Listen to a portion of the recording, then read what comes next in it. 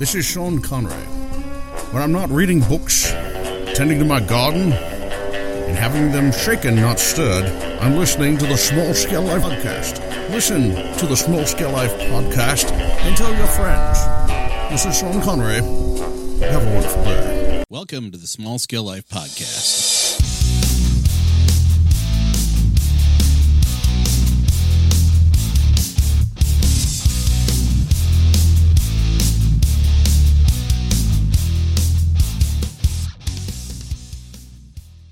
Welcome to the Small Scale Life Podcast. I am your lovable and huggable host, Tom Dahmers. Welcome to the show.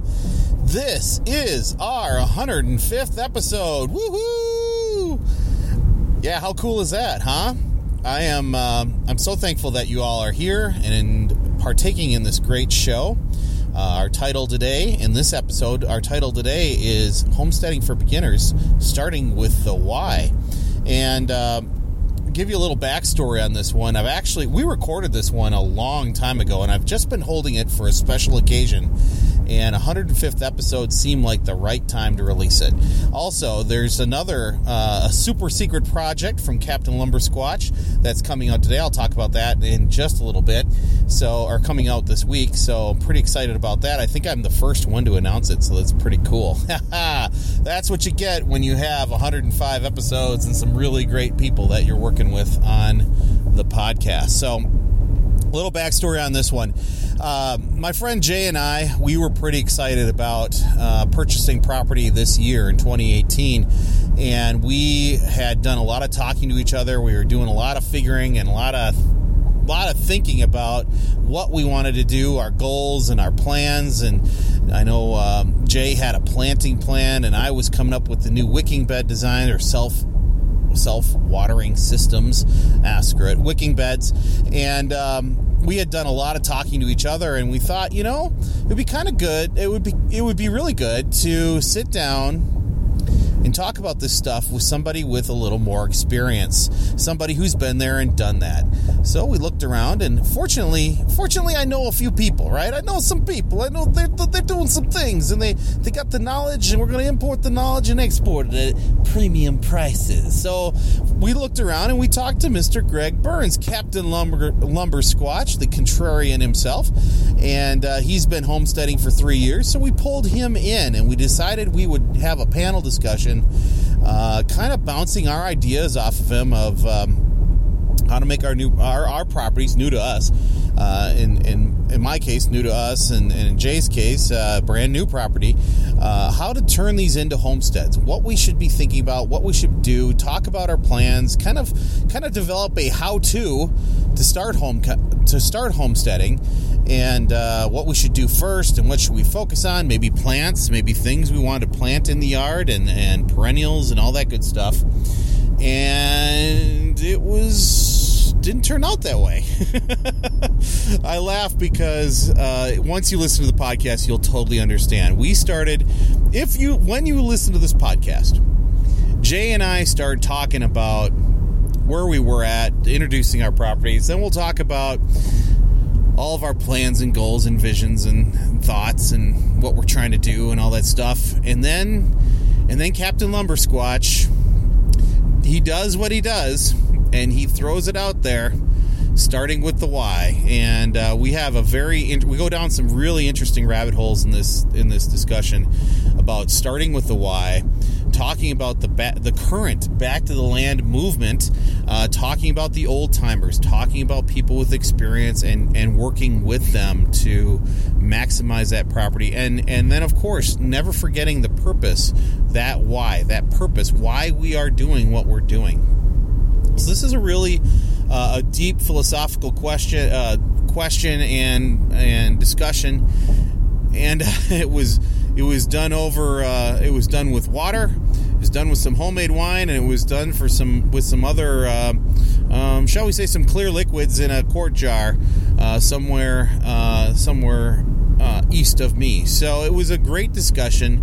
I really appreciate Jay and Greg spending the time with me, and I apologize to those guys for holding it for so long, but But I think it's going to be a great discussion. And again, it's the 105th episode. This is a 2-part episode, so there's going to be a second part to it. And there's just a lot of good information in this one. A lot of things you should think about as you are starting to dream about homesteading, or maybe starting on your journey. Or if you're on your journey, maybe kind of looking around and saying, what are we doing and how are we doing it? It's always good to check yourself before you wreck yourself, quoting Mr. Captain Lumber Squatch Greg Burns. So in case you're new to Small Scale Life, we are definitely talking about simple living. We're also talking about homesteading. We're talking about gardening. And we're having some fun along the way, having some adventures along the way. So we are so thrilled you're here for our 105th voyage, our 105th journey into podcasting excellence. Again, we're not NPR. We like to have a little bit more fun than that, and you'll hear it come out in this podcast coming up. And it was a lot of fun. So thank you all for joining. I would love to plug the secret project that's been under the wraps for folks out, for everyone who listens to my audience. You really need to catch up with the Contrarian Beekeepers. That's Greg Burns and Dan Bokris and Jason Blask. They are coming together and talking about their experience as contrarian beekeepers in Ohio, what they're doing, how they're doing it, talking their first episode. They're kind of laying out the point of the show, and then they're going to get into in future episodes like their bee yard layouts and how things are going and what they're doing. So if you're into bees, if you're a gardener and you want to learn more about bees, I mean, bees are pollinators. They pollinate all of our plants.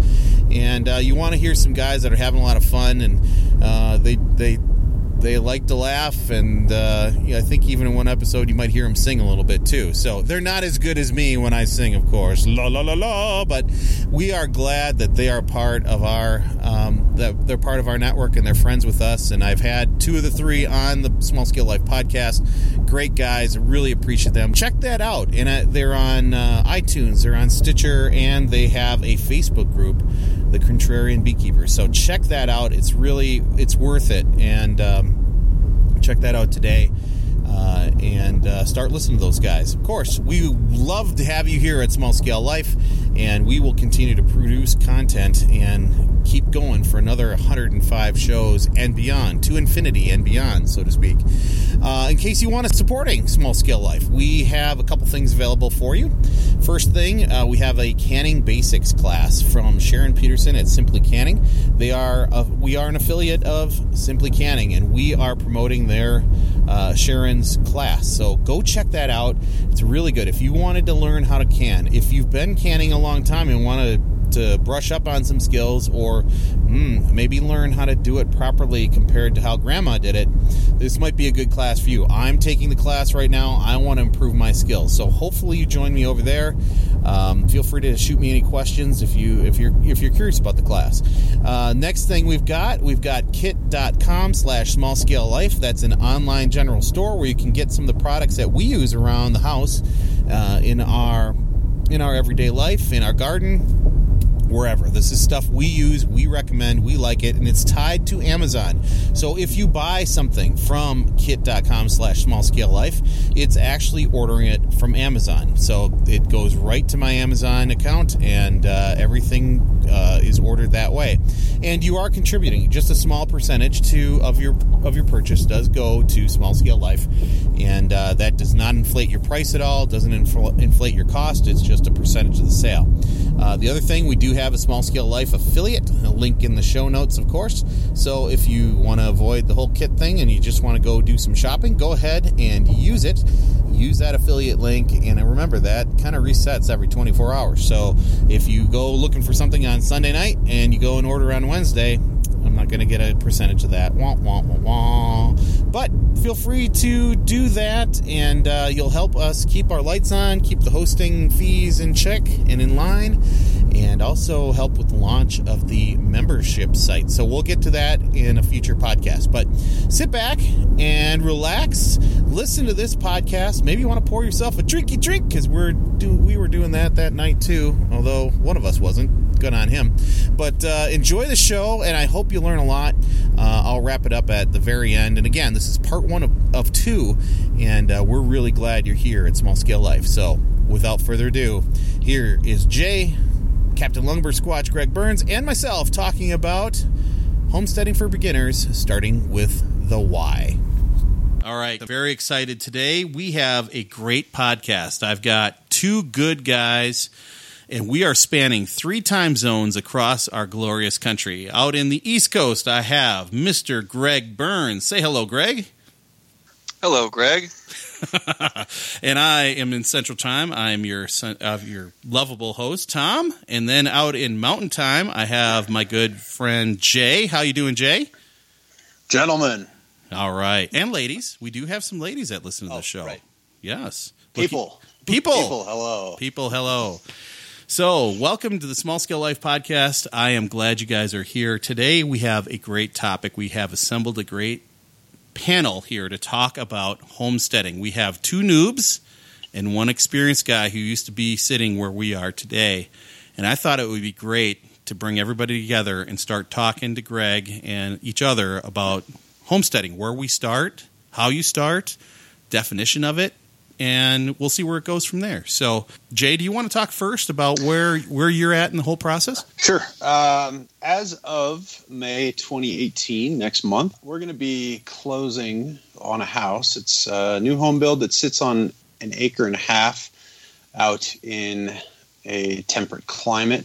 You know, it'll be good. It's going to sit on a fairly decent slope. So, purchased the house with the explicit idea of putting in some permanent garden beds, trying a little bit of food forestry, and then expanding into an outbuilding so we could maybe do some aquaponics style planting in an outbuilding and get that going. But at this point, we're just going to start with the garden beds and start real basic so we don't get in over our heads and do that. So right, and for those of you who have been longtime listeners to Small Scale Life, Jay has been on before when we were really talking about rural property, buying rural property, and we were thinking we'd both be out in a rural setting and doing our thing out there. Jay made that happen. Me, on the other hand, I am completely different. I am in North Minneapolis. Not too far away from downtown Minneapolis, maybe like 15-minute drive. I've got a rail yard just about 2 blocks to the south. I'm in a neighborhood. I've got 6,300 square feet of property. We are closing on this place in early June. And I know I talked a lot about moving out to western Wisconsin, but we are actually going to stake our flag here. And Julie and I talked about that a couple podcasts ago, about making it go right here in North Minneapolis and then seeing what we can do with that. Now, I do have a couple raised beds, 2 4x6 raised beds, and I did garden in those last year, kind of got everything in late and managed to get some good stuff out of it.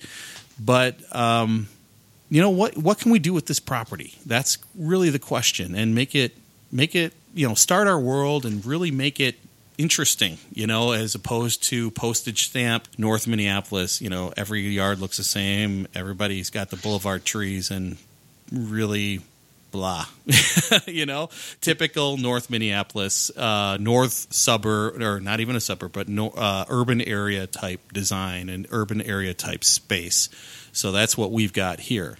Greg, how about you? Well, we're also beginning homesteaders too. We've only been at it for 3 years, but we kind of get over ambitious at most times. So we've gotten a lot of feedback from starting a lot of systems and seeing what works for us and then doesn't work. But we're on the homestead part of our property is on 5 acres, and then the farm, which is a couple driveways down, is on 10 acres. And so over the last 3 years, outside of raising 7 kids here on the homestead, we've kind of implemented and put in all kinds of different systems just to try to see, what works for us, what works best together, and then try to find a happy medium where we're finding, the most simple systems that all work in place that give us the quality of life and also the joy and happiness that we want out of this entire journey. So within all of that, there's everything from full on. I'd like to say that I'm a recovering permaculturalist because I drank that Kool-Aid early on and kind of went full on with a few of these different systems. And not to say that they're not appropriate, but like with any system, there's certain contexts that are more appropriate than the others. But you kind of things kind of shift and migrate and move and continually evolve. And what we do now, and what we've had done, we've just kind of tailored those things to kind of where we are today, which is raising animals, raising produce for ourselves, and then the bigger focus currently is on more of perennial food systems, fruits, nuts, fibers, kind of in line with some of the Mark Shepard-esque kind of things, and then also incorporating bees into the whole thing. So the more experience we get, the more we know we don't know, but we just keep trying to fine-tune a system that works for us and meets our goals for our life, which is going to be completely different than what Jay's family wants and what Tom's family wants. Right, and that's an important concept too, is family. You're not only raising livestock and nuts and produce, but you're also raising a family there. You've got a full house over there in Ohio, don't you, Greg? Yeah, and that's our kids are our main crop. It's super easy to kind of lose focus when you put on the homestead boots and then you start out there and you start off to try to carve out this kind of a life. It's really easy to lose focus, but it's important for us to always remember that our kids are our main crop. And so if what we're doing doesn't align with that number one goal, then we need to keep reminding ourselves to reevaluate. Like with any other thing that you might, add to the farmstead or homestead, Oh, yeah. And it's been really cool to watch from afar. Your kids have been involved in Hogtoberfest. They've been building beehives. They've been involved in managing the farm with you. And sometimes, you're not, you have other work obligations and you're not there. So they pitch in and they're homeschooled. And so they're really, really involved in everything you do. Right. And that's the whole goal. If we can't do all these things together, then Dad has a hobby. Yep. And when Dad has 7 kids, Dad has priorities and responsibilities to, train these kids up in a way they should go. So you kind of, have to, curb, some of the hobbies that you've had in the past or other things that you want to do until it's a more appropriate time to do so, Yeah, I totally do. And I'm a little different than you guys, where I'm on the other side of that. Both of my boys, I've got one in college, the other one was out of the military and is working. So I've got a little different scenario here. And Jay, you're on the other side of that as well. Yeah, just got married in November to my beautiful wife. I don't even know if she's going to listen to this. Usually she'll catch my podcasts. Apparently she loves the sound of my voice. So hi, honey. We're talking about having kids, they're around the corner. Yeah. There's no pressure, Jay. There's no pressure. What we're trying to do. Well, yeah, Greg, 7 kids that's fantastic. It really, congratulations. Yes. Congratulations, man. That is cool. I not to get too political about it, but I think we've sort of lost that in our society. And I came from a big family. My wife came from a big family, and there's definitely something great about having such a big family. So I agree with that. We're establishing ourselves. What's that? No, I said I totally agree with that. I mean, Julie and I came from smaller families, but the extended family on her side is quite large, and that's a tribe worth building, and getting close to. And the girls have done a wonderful job with that, and the guys need to step up our game a lot. And that's a whole different podcast for a whole different time. Right. Maybe if I had some homemade wine, I could entice him to come along with me or something. But speaking of homemade hooch, are you guys drinking anything tonight? Or are you guys talking dry? I'm actually drinking it's called Arrowhead distilled water, and it's the 1884 vintage. So I spent all day in some basically a Tyvek coffin with an air pack on my back, sweating. I wait. So we do pre-vitals before we get in the suit, and everything was good. And by the time I'd gotten out of the suit, I had lost 6 pounds, and that was a 15-minute period. So I do pre-vitals before I do the podcast, and I broke the scale. So we won't be doing any post podcast vitals. But I am actually drinking it's called Badass Wine, and it's Verhey Family 2000, and Badass is Badass Rhubarb. So there's rhubarb and I think raspberry in there, but it's a 2016 vintage, very good, and it is a sip a couple and sit down because it does pack a punch. And let me pour a little bit more of this, as any good badass should, really. Absolutely, absolutely. But I did learn a while back not to drink in podcasts, but with this kind of topic and with these fine gentlemen, I raise a toast to you both. Salute. Well, cheers. So, how about you, going back to what I said, we're looking at having kids soon. We've definitely brought it up. What we're doing is we're trying to set down roots and establish our careers as our primary source and slowly transition into alternative means of income. With that, my wife would like to start a cafe and a bakery, and she's very specific ideas about what she wants to do. She's seen a great improvement in her life not eating processed wheat products, and she does say that she has a sensitivity to gluten, but she can and has eaten some wheat products before if it's actually processed wheat the proper way, and that sort of those proteins are limited, and not kind of processed by big corporation type stuff. I, on the other hand, I'd like to grow vegetables. I like to make salsa, jams, that type of stuff. And I've got all this land, and nothing would kill me more inside to see that land just turned into a big lawn. Yeah. Yeah. That'd be a shame, wouldn't it? Yeah. One, because I'm going to have to be the one to mow it. Yep. Two, where are you going to get your lettuces for salads and your blueberries and raspberries for, breakfast or just for a snack or smoothies or whatever. She doesn't fully grasp the concept right now because she can't see it, but she doesn't grasp the concept of what I'm going to be engineering for that plot. It's to the point where our septic system that's being installed, I did all my research on the septic system, and all of the gray water coming from the house, including the septic tank, that drain field, is going to be diverted, controlled, and used to water the plants. So in addition to the natural rainwater, but at this point, we're just going to experiment with that and see. We're going to do it one bed at a time. One bed's going to have an incredible yield because we're going to be trying to do, 20 by 40 sized planting areas. So yeah, that's big. Yep. Yeah, and if we're talking goals, my goal is different. Potentially. Danny still lives with us. Our oldest son still lives with us, and our youngest will live with us this summer.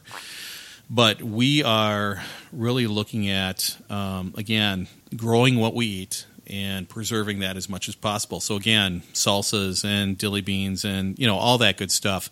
We've talked a lot about giving stuff away or selling it, but probably giving it away. I know there's a lot of people in this neighborhood that there's not a very good grocery store nearby, and that's a good way to connect with people in this community, in our neighborhood, and start building the community around us as well. So this is a good chance for outreach in some of the things that we want to do here locally. What else are we going to put on here? Not sure yet. It really depends where we see it. But I could see a shed, half shed, half greenhouse to get seedlings going and have some stuff growing indoors. And Julie really wants that chicken run, and she talked about a pygmy goat, and I just shake my head. I don't know what we do with that. I don't know. So we'll see. Eat it. Yeah, eat it. That's what Daniel said too. But I think we could really. I don't see us doing market gardening here yet. There's always the idea, gentlemen. There's always the idea, and a lot of my stuff, I really wanted to explore the wicking or the self-watering systems, like Danielle's got out in Colorado. Can't wait to see what he's got going because I'm building one soon. So, Greg, how about That's you? Great. Yeah. Go ahead, my man. Greg, you're on. Okay, trying to keep the three-way conversation clean there. Sorry. Yeah, that's okay. Great. Having the goals, and it's when we're the type to kind of throw as much stuff as possible against the wall and then see what sticks, because we're still young. We're both 35. We're not young per se. If we were 18 years old and we were getting started, for us, we wanted to get as much feedback that we could responsibly get in the shortest amount of time to kind of help us pivot on our heels, to help focus in on the things that we want to spend more time doing, rather than giving one specific enterprise 3 years and just do that, or give one vegetable a one shot. We kind of did more of the broad, scattered approach to get that initial feedback, because there's a lot of things that you'll find, whether it's raising hogs or grafting or putting in an orchard, building greenhouses. There are certain things and that we're all guilty of it, is we have a romantical idea that creates ideals that we kind of cling on to, and then we kind of push a little bit too hard for certain things that we want to see, because for whatever reason we think it's cool, or we think we really want to do it, and then you do it, and then you realize, I like certain things about this, but it's not necessarily how I don't want to do this for 10 years, or does the ends justify the means kind of a situation. But so we put a lot of things out there to kind of see what worked for us, and that would be like raising turkeys and ducks and meat birds and having a laying flock, having goats, dairy cow, beef cows, hogs, rabbits, bees. It was kind of, we had the opportunity to within this 3 years to kind of experiment to see what actually resonates. One of the trickiest things is when you're getting into homesteading, and like I said, we're three generations removed from all of this knowledge, so we're starting from scratch, and it's tricky because you start to consume all forms of education and information, and the next thing you know, you have this big mutt of a thing that you think is the thing that you want, and then you try to do it and you realize, this is not what it's advertised to be, and then the big thing is kind of understanding why all these things do or don't work. And it's really easy to get caught up in chasing all these things and constantly working through and battling like how to do all this, and you lose the most important aspect of it all is why to do all of these things. And for us, and we've probably shared this story a million times, but we moved from an urban HOA environment with a cookie cutter type houses and the double cut front and back lawns. We had some raised beds. We moved from that kind of a situation where I'm getting, cited from my HOA for my trash can, not being in the correct position, and brutal. No one quite likes Hillbilly Burns gutting a deer in his front lawn, kind of a thing. Yeah. So moving all the way out here, and it's like you try to figure out who you are, but the big thing is to remember why you guys are starting, and I forgot why I initially went down this road to begin with. It was to create a simple, smaller scale life that was full of joy and happiness, and all these things that just naturally happen when you get more in tune with nature and you get more in tune to who you are. And in that journey, you get caught up and stuck trying to learn how to do all these things. And the next thing you know, you're like way on down the road, a different interstate, a different state away from the intended charted course. And you have to be humble enough to understand that.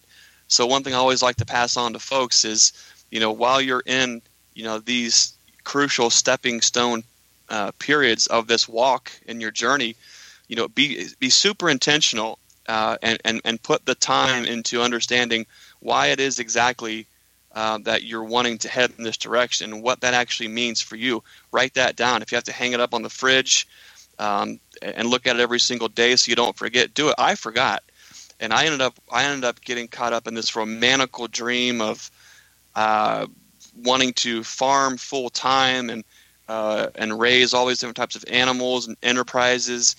And it's really tricky, but it gives you the opportunity to see what these systems shape up to be like, what the earning potential is. And that's the only reason why I'm thankful that we throw so much against the wall to see what's stuck, because we could really quickly pivot and then fine tune our course. What would you say? What would you say was one of the biggest things that it sounds like you sort of trimmed the fat on a lot of the stuff? Not that it's gone forever, but what would you say the biggest thing that caught you off guard was in terms of what you had to get rid of? Well, the biggest thing that was starting off from zero with no base understanding of any of this. You rely on somebody who you think is an expert in the field, or somebody who has the microphone and is preaching a gospel of pastured poultry or raising hogs, whatever that it is. You kind of take their word for it, and without understanding the full context, you can kind of get wrapped up in you think that's what's it should be, and then you do it in your context, and you get the real honest feedback. That's what helped us trim the fat back. There's currently an influx of everyone trying to capitalize on the fact that everyone doesn't have any of this knowledge. And so they put together a curriculum or a workshop or a program, and folks like myself spent thousands of dollars obtaining this information and getting useless piece of papers to understand what that all means. And at the end of the day, if I would have just focused on why it is that we wanted to do these things, we could have probably saved a lot of that fat hitting the cutting floor. I think it was a valuable experience, but it was learning that things aren't what they seem, and things aren't what folks say they are just because they're in a position of influence. That goes to be said with any kind of a system and any form of education. But that was the biggest lesson. Yeah, I noticed that with college courses. I'm a little shocked to see that you have the option of going to a weekend, quote, certification course. It seems like the certification course itself is as big a cash grab as anything else, like a degree, one of the worthless degrees. That the practical value is only in general broad category that doesn't benefit you in a specific skill. This, on the other hand, does benefit you, but wouldn't you have more personal benefit to read a couple of books, talk to guys like you and Tom and myself at some point? I know I'll be able to share that with people, my experience. Hey, do this instead of that.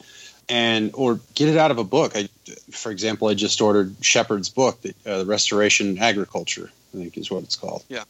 I'll read through that. I'll make some notes. I have a notebook at home that I take some notes. You saw a picture of my hopeful planting list. But it seems like now people are starting to realize, like, oh man, I can make a quick buck on the permaculture certification or, something like that. When all it really takes is put the plants in the ground and it'll be trial and error. Watch a couple YouTube videos, listen to some podcasts, read a couple books, and then try it. Give it a shot. Yeah, that's the biggest thing is everyone is looking for shortcuts to being successful, and there are none. There are shortcuts to finding success, but there are no shortcuts to being successful. And I've done the same things. There was a time where I was trying to get out of the family business, and I went and paid for an audio engineering certification where it was 2 years of education crammed in an intensive 6-month period. And it's valuable information. And I'm here talking through 2 preamps and nice mics and all the equipment, and I know how to run it all. And that was a dream of mine at one point. And it's a great hobby and a passion and things that I can pass on to my kids who also are passionate about these kind of things. But it was also sold as you're getting job placement and you're going to find yourself a career in the industry immediately, and you're going to have so much value and worth. And it was that. And I was much younger then too, so I hadn't had all the experiences kind of seeing the trends and lots of other fields. But and I don't mean to sound, and I don't want to sound too political about any of this, because I don't have a politic regarding this, but the hard truth to most of this is most folks listening to this have either gone to a church, go to a church, or know at least enough about it to kind of understand the brief comparison here. But when folks are in need of anything, whether it's a financial need, whether they need groceries, whether they need community, or they need a partner, or they need love in their life, they want to seek towards something that's going to fulfill that. You can have situations like 10 years ago, at least in this area here in central Ohio, there was a huge boom of big mega churches sprawling up everywhere. And everyone had a need. They needed community. They were lacking in something else in their lives, suffering from post-consumerism, debt out the ears. They were in financial ruin. And there was a huge gospel of financial freedom being preached. Not the Dave Ramsey thing, but that was. But come to the church, sow this seed of faith, get out of debt. Keep showing up, keep writing that check. And folks had a need, or any other need, and they put the time and they invest in the source of that information, and then things happen, and you start to see a little bit more into that situation, and you see people for who they are, or situations for who they are, and you kind of pull back and you learn something. The same thing happens in almost every single aspect in life where somebody needs something. Currently, we're in another back to the land movement, myself included.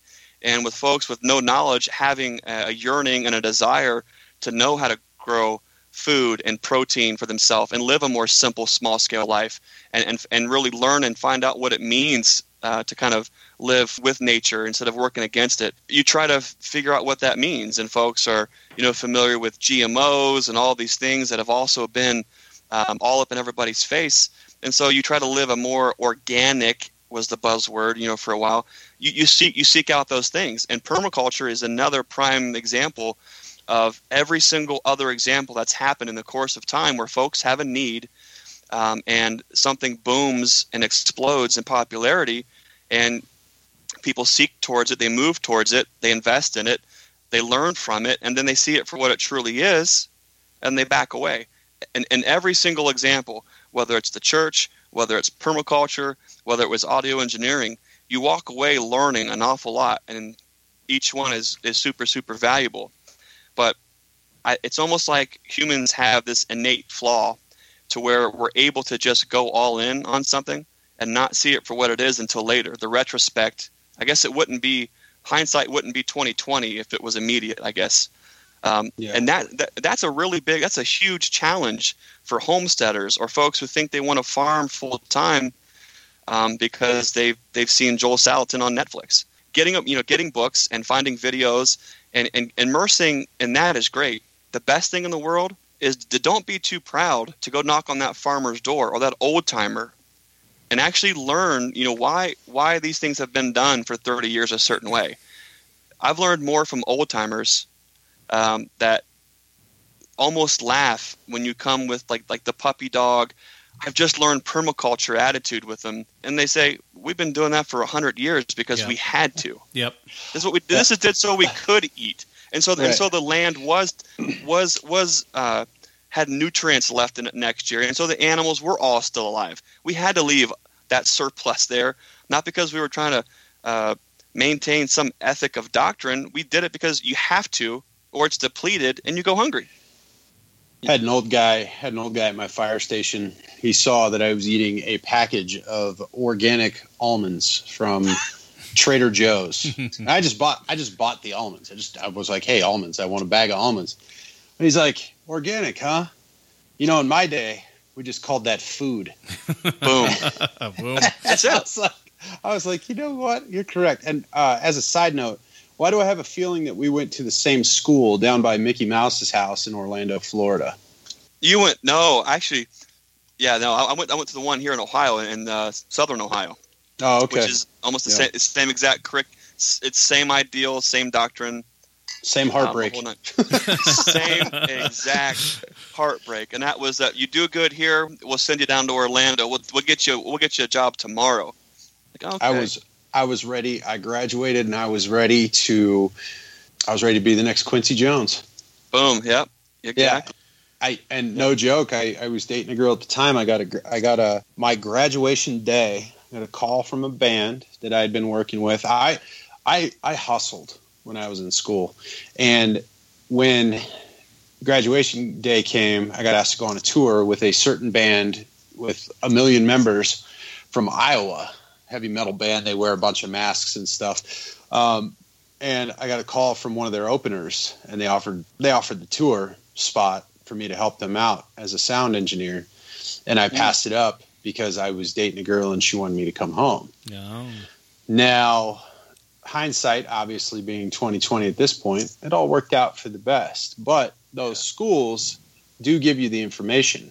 What I got was competition when I moved out to LA from a guy that had never gone to school and just learned as he went. He walked in, talked to the owner of a studio, learned as he went, was good to go. He ended up getting hired full-time. I ended up pursuing another studio job, which worked out well, but you can get the same amount of information without the $50,000 student loan. Right. I mean, can you imagine what it would have been like in that context to be able to even shadow, apprentice, or learn from Bill Halverson or Quincy Jones or any of these Gil Evans, legendary guys who can see sound and cut it. The same thing applies for homesteading or farming or gardening. You don't. All the books in the world that you're going to read on mic techniques and all, it's helpful, but working with somebody and just learning. I mean, you learn so much in such a short amount of time that pieces get put together that you didn't even know existed, and that the context is lost in the education format, where there's nothing in the world can compete or beats working with somebody, especially when they honestly want to see you succeed and want to see, in this situation, farming the old time ways kept on and living and move forward. I mean, there is no other better way to learn. Yeah, there's no doubt about it. I mean, I've learned more picking Tom's brain over the last 2 years. Yep, absolutely. Than I ever thought I would.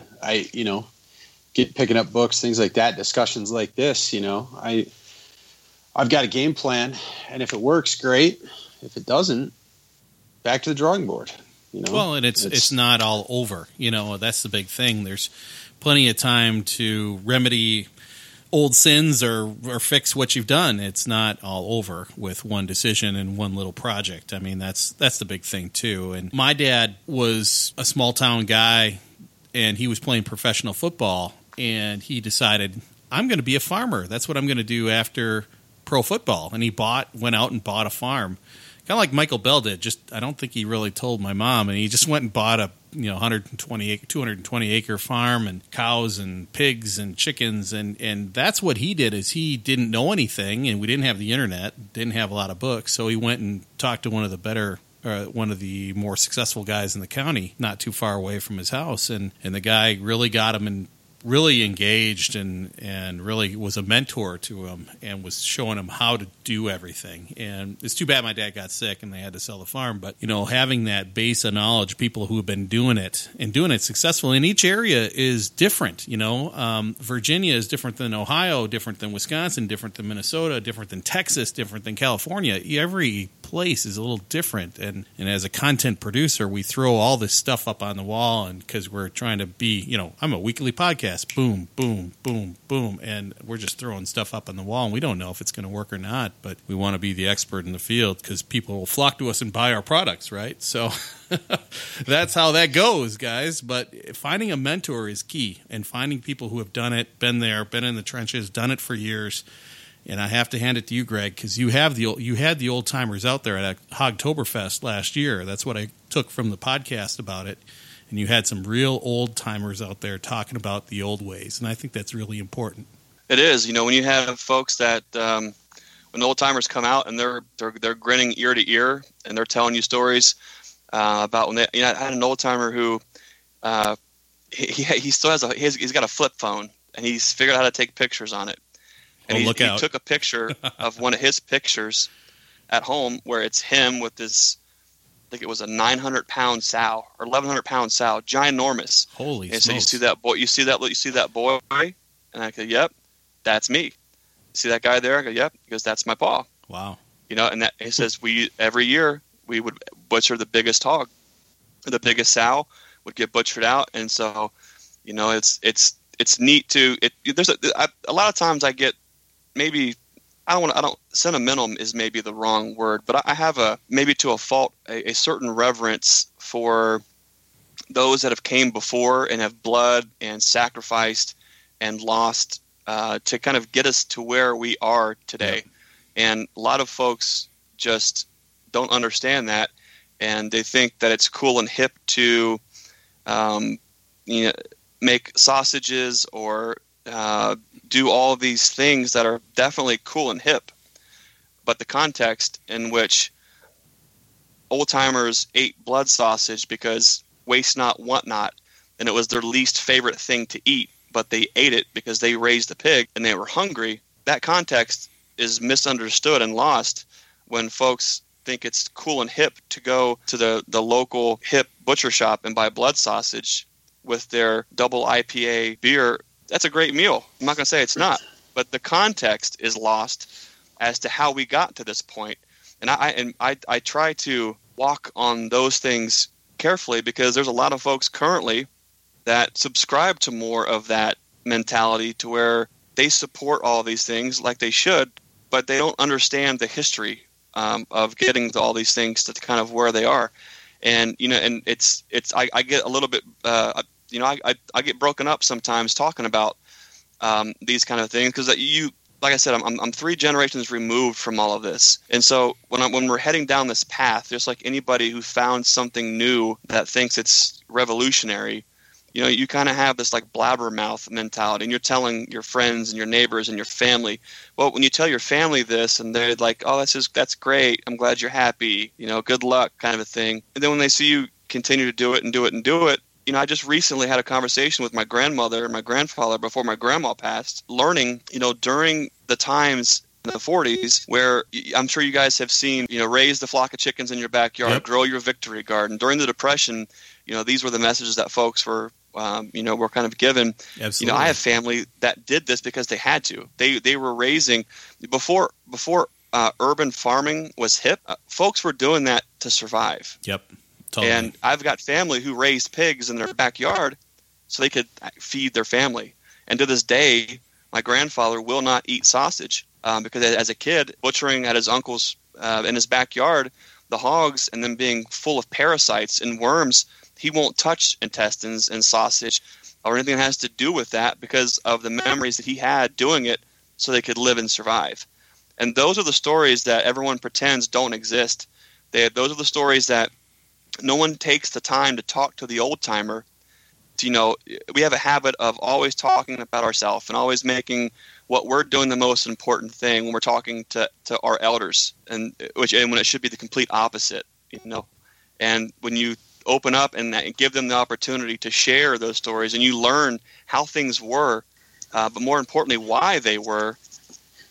It's super important, and for us, it kind of sets the trajectory of your goals and vision for the homestead.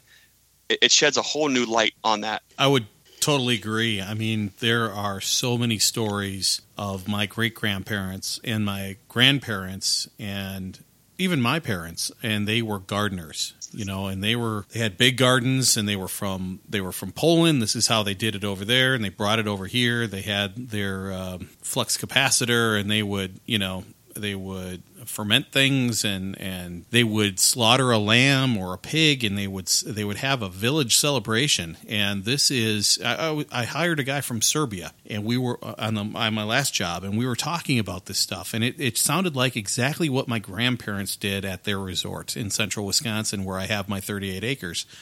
And they would bring everybody together, and they have this pig roast or this lamb roast, and it was the best food we've ever tasted because it was real, it was fresh, it wasn't processed, it was awesome. And they did these other things to survive, and they foraged, and they did all of these other things. And it's like you said, the stuff that we see as trendy or cool or hip, because this is what we're doing to be non-gluten or something or whatever. And this is what they did to survive. They made wine, they made shine, they grew garden stuff, they hunted deer, they hunted turkeys, and this is how they survived in the New World. And overseas, they did similar things, and this is how we grew. And this is really why I started blogging in the first place, is to leave. My dad passed away, my grandparents passed away, to leave that legacy for my boys. So someday they're going to say, what the hell was Dad doing out there at 1 a.m. with all those tomatoes? And he's got this big cauldron of steam coming up. It looks like he's making meth for Breaking Bad or something. No, he's just skinning the tomatoes for salsa or for sauce, and that's what Dad was doing. And I'm going to have a blog for it and a podcast with you guys, you knuckleheads too, because I'm glad you guys are sharing this little fun experience with me. It's interesting to see how it's all progressed. We pulled the trigger on that house. The push that I'm making now to get this going is great. I'm going to start recording all of this and keeping logs of the, vegetables we planted, the processes that we use. We listened to that minimalism podcast that you and Jules did. Oh yeah, and it's great. That is the number one podcast in the Small Scale Life Network. I hope you know. Everybody listened to that. They thought it was great.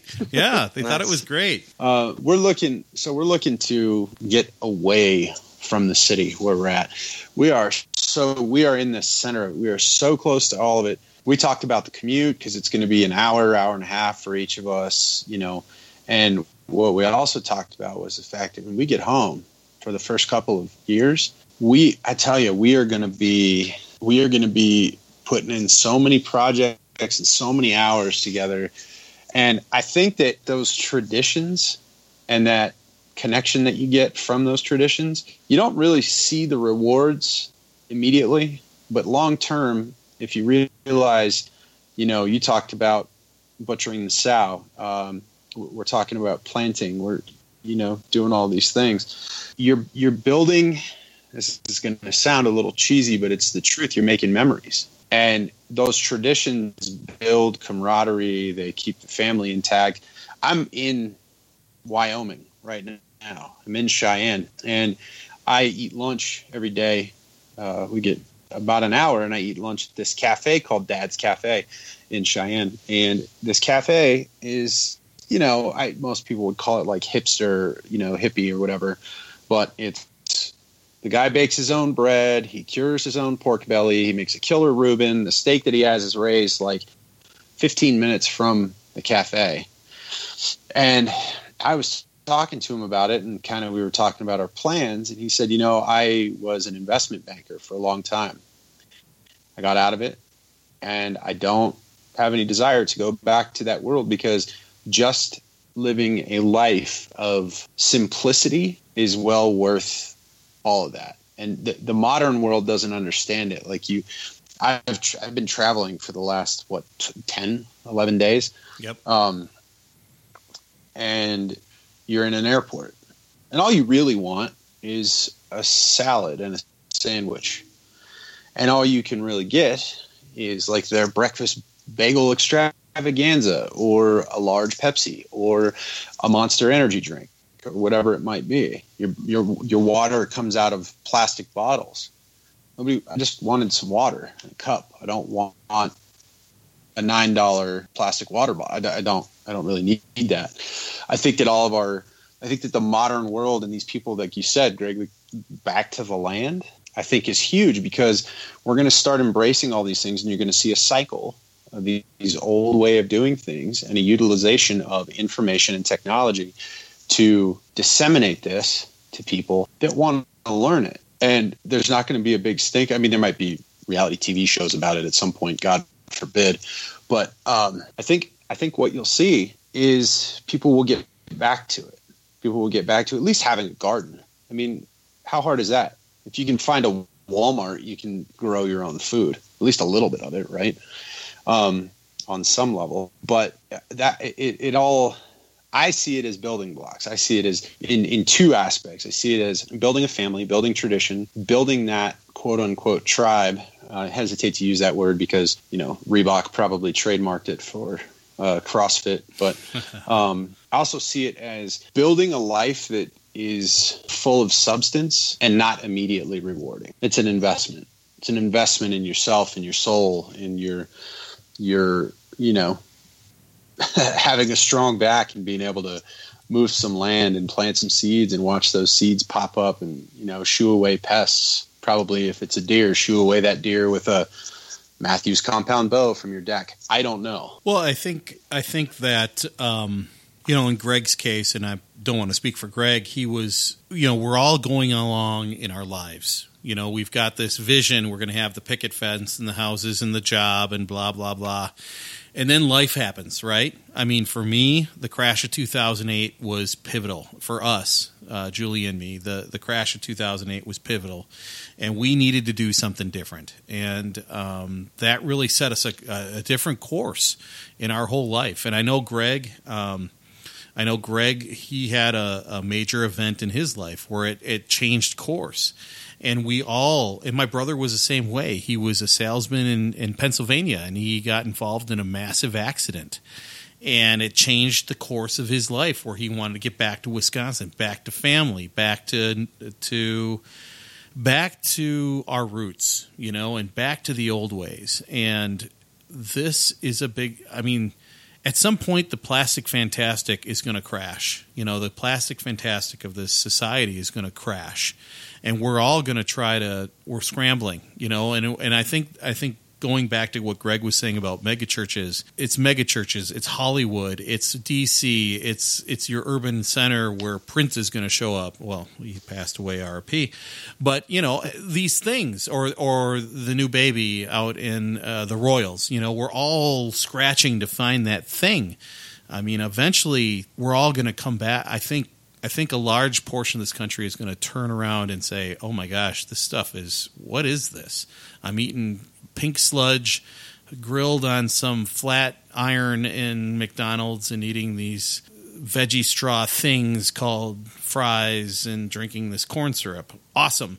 I mean, at some point, there's going to be a large percent of us that say, no, we're not doing that anymore. We're going to turn around and we're going to do some other stuff. And I think that we're plugging right back into that, back to the land movement that Greg was talking about. Greg, we've been talking a long time. It's your turn, buddy. Well, you guys are talking, and a couple of things were coming to mind there is, what it seems to be is, we're all too young to really fully understand what this is going to mean for the next 70 years or 100 years. But if we just look back to our brief history that we think we understand as history, if we look to like but our most recent Back to the Land movement of the late 60s and 70s, if we were trying to project, we're talking about homesteading and how to get started and why to get started, and, we probably had all these different kind of ideas on how the show was going to kind of unfold.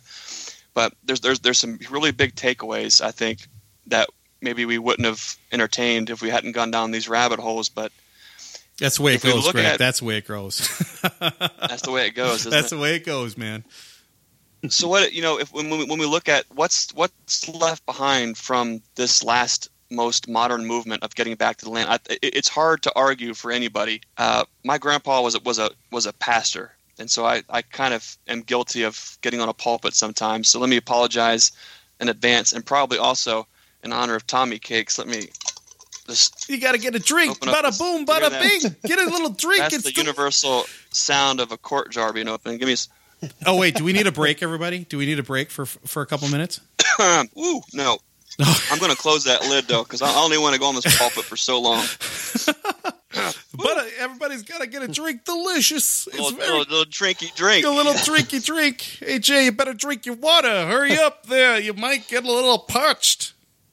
There we go. It's getting a little dry. Now I'm warm and wet, so let's go. Oh, this is staying in. This is staying in. Yeah. So, let them touch these things. Let them touch them. But what I wanted to bring up is, what's left behind we can only look so far into the future, and that's not even a privilege we have. Unless we want to go down an ancient aliens Anunnaki route, which wouldn't be for tonight. That's a joke. No, I know. I got that. I was thinking Ready Player. I did the hands thing. I did the aliens thing. Yeah, aliens. Aliens. That's really left behind from this last attempt at folks our age in the 60s and 70s, trying to get back to what was real to them in the maybe 20s and 30s. I mean, what's really left behind? You've got Mother Earth News. You have Smoothie King. Smoothie King, hey, yeah. you're coming after me here. Come on, man, give me a break. I mean, I like my acai berry smoothie. I'm just saying, but you know what? Like we go to this. We go back to the land. We try to get in tune with Mother Nature, and then 80% of the people say it's too hard within the first 3 years, or it's not the life that they thought they were buying into, and only a very small percentage stay behind, and then the rest move on to the next ridiculous evolution of man. So what can we do to, or maybe we can't. Maybe that's all part of the plan is to, this is only for the right now. Yeah. But we have to do something to leave something behind. Teach our kids, be that shovel for the neighbor who needs a hole dug. To where the opportunity in another 60 years is there for someone to try to get back to where we were. But we were always riding on the shoulders of those that kind of came before. And I think if we keep that reverence through whether we're trying to figure out whether aquaponics is ridiculous for our context or not, or if a flow hive is appropriate or not, or if a hugel swale is appropriate or not, if we go into it with the understanding of why are we doing this to start with, and what we need to put in place to meet those goals, and just go no further than that. Like focus in on those things at first. Then it's kind of like, what's that? Do you remember? We're all kind of probably about the same age. You remember that? What was that song? In Vogue, free your mind and the rest will follow, kind of a thing. Yes, I like it. You gonna sing that for me, Greg? So what's that? You gonna sing that for us, Guy? Come on, bud. Well, no, there's still too much of this quart jar left. Maybe we'll see where we get. But what do you? It's really easy. Yeah, I think Salatin. It was one of the pioneers of, I think, this current Back to the Land movement, because he had FaceTime on video with those documentaries and his books and things of that nature, where it helped to us to kind of see into what was possible. But what a lot of us did is not understand that that's possible in a certain context. And if we would have just understood why that came to be, we could have better understood how it came to be, and we could have just pulled nuggets from it instead of trying to build Joel Salatin chicken tractors in Ohio or Wisconsin or out west where it's windy as all get out. Colorado, where they're chasing it down the field. Yeah. It makes zero kind of a sense. If we could just understand why these things work, and then put something together that actually works for you and your context.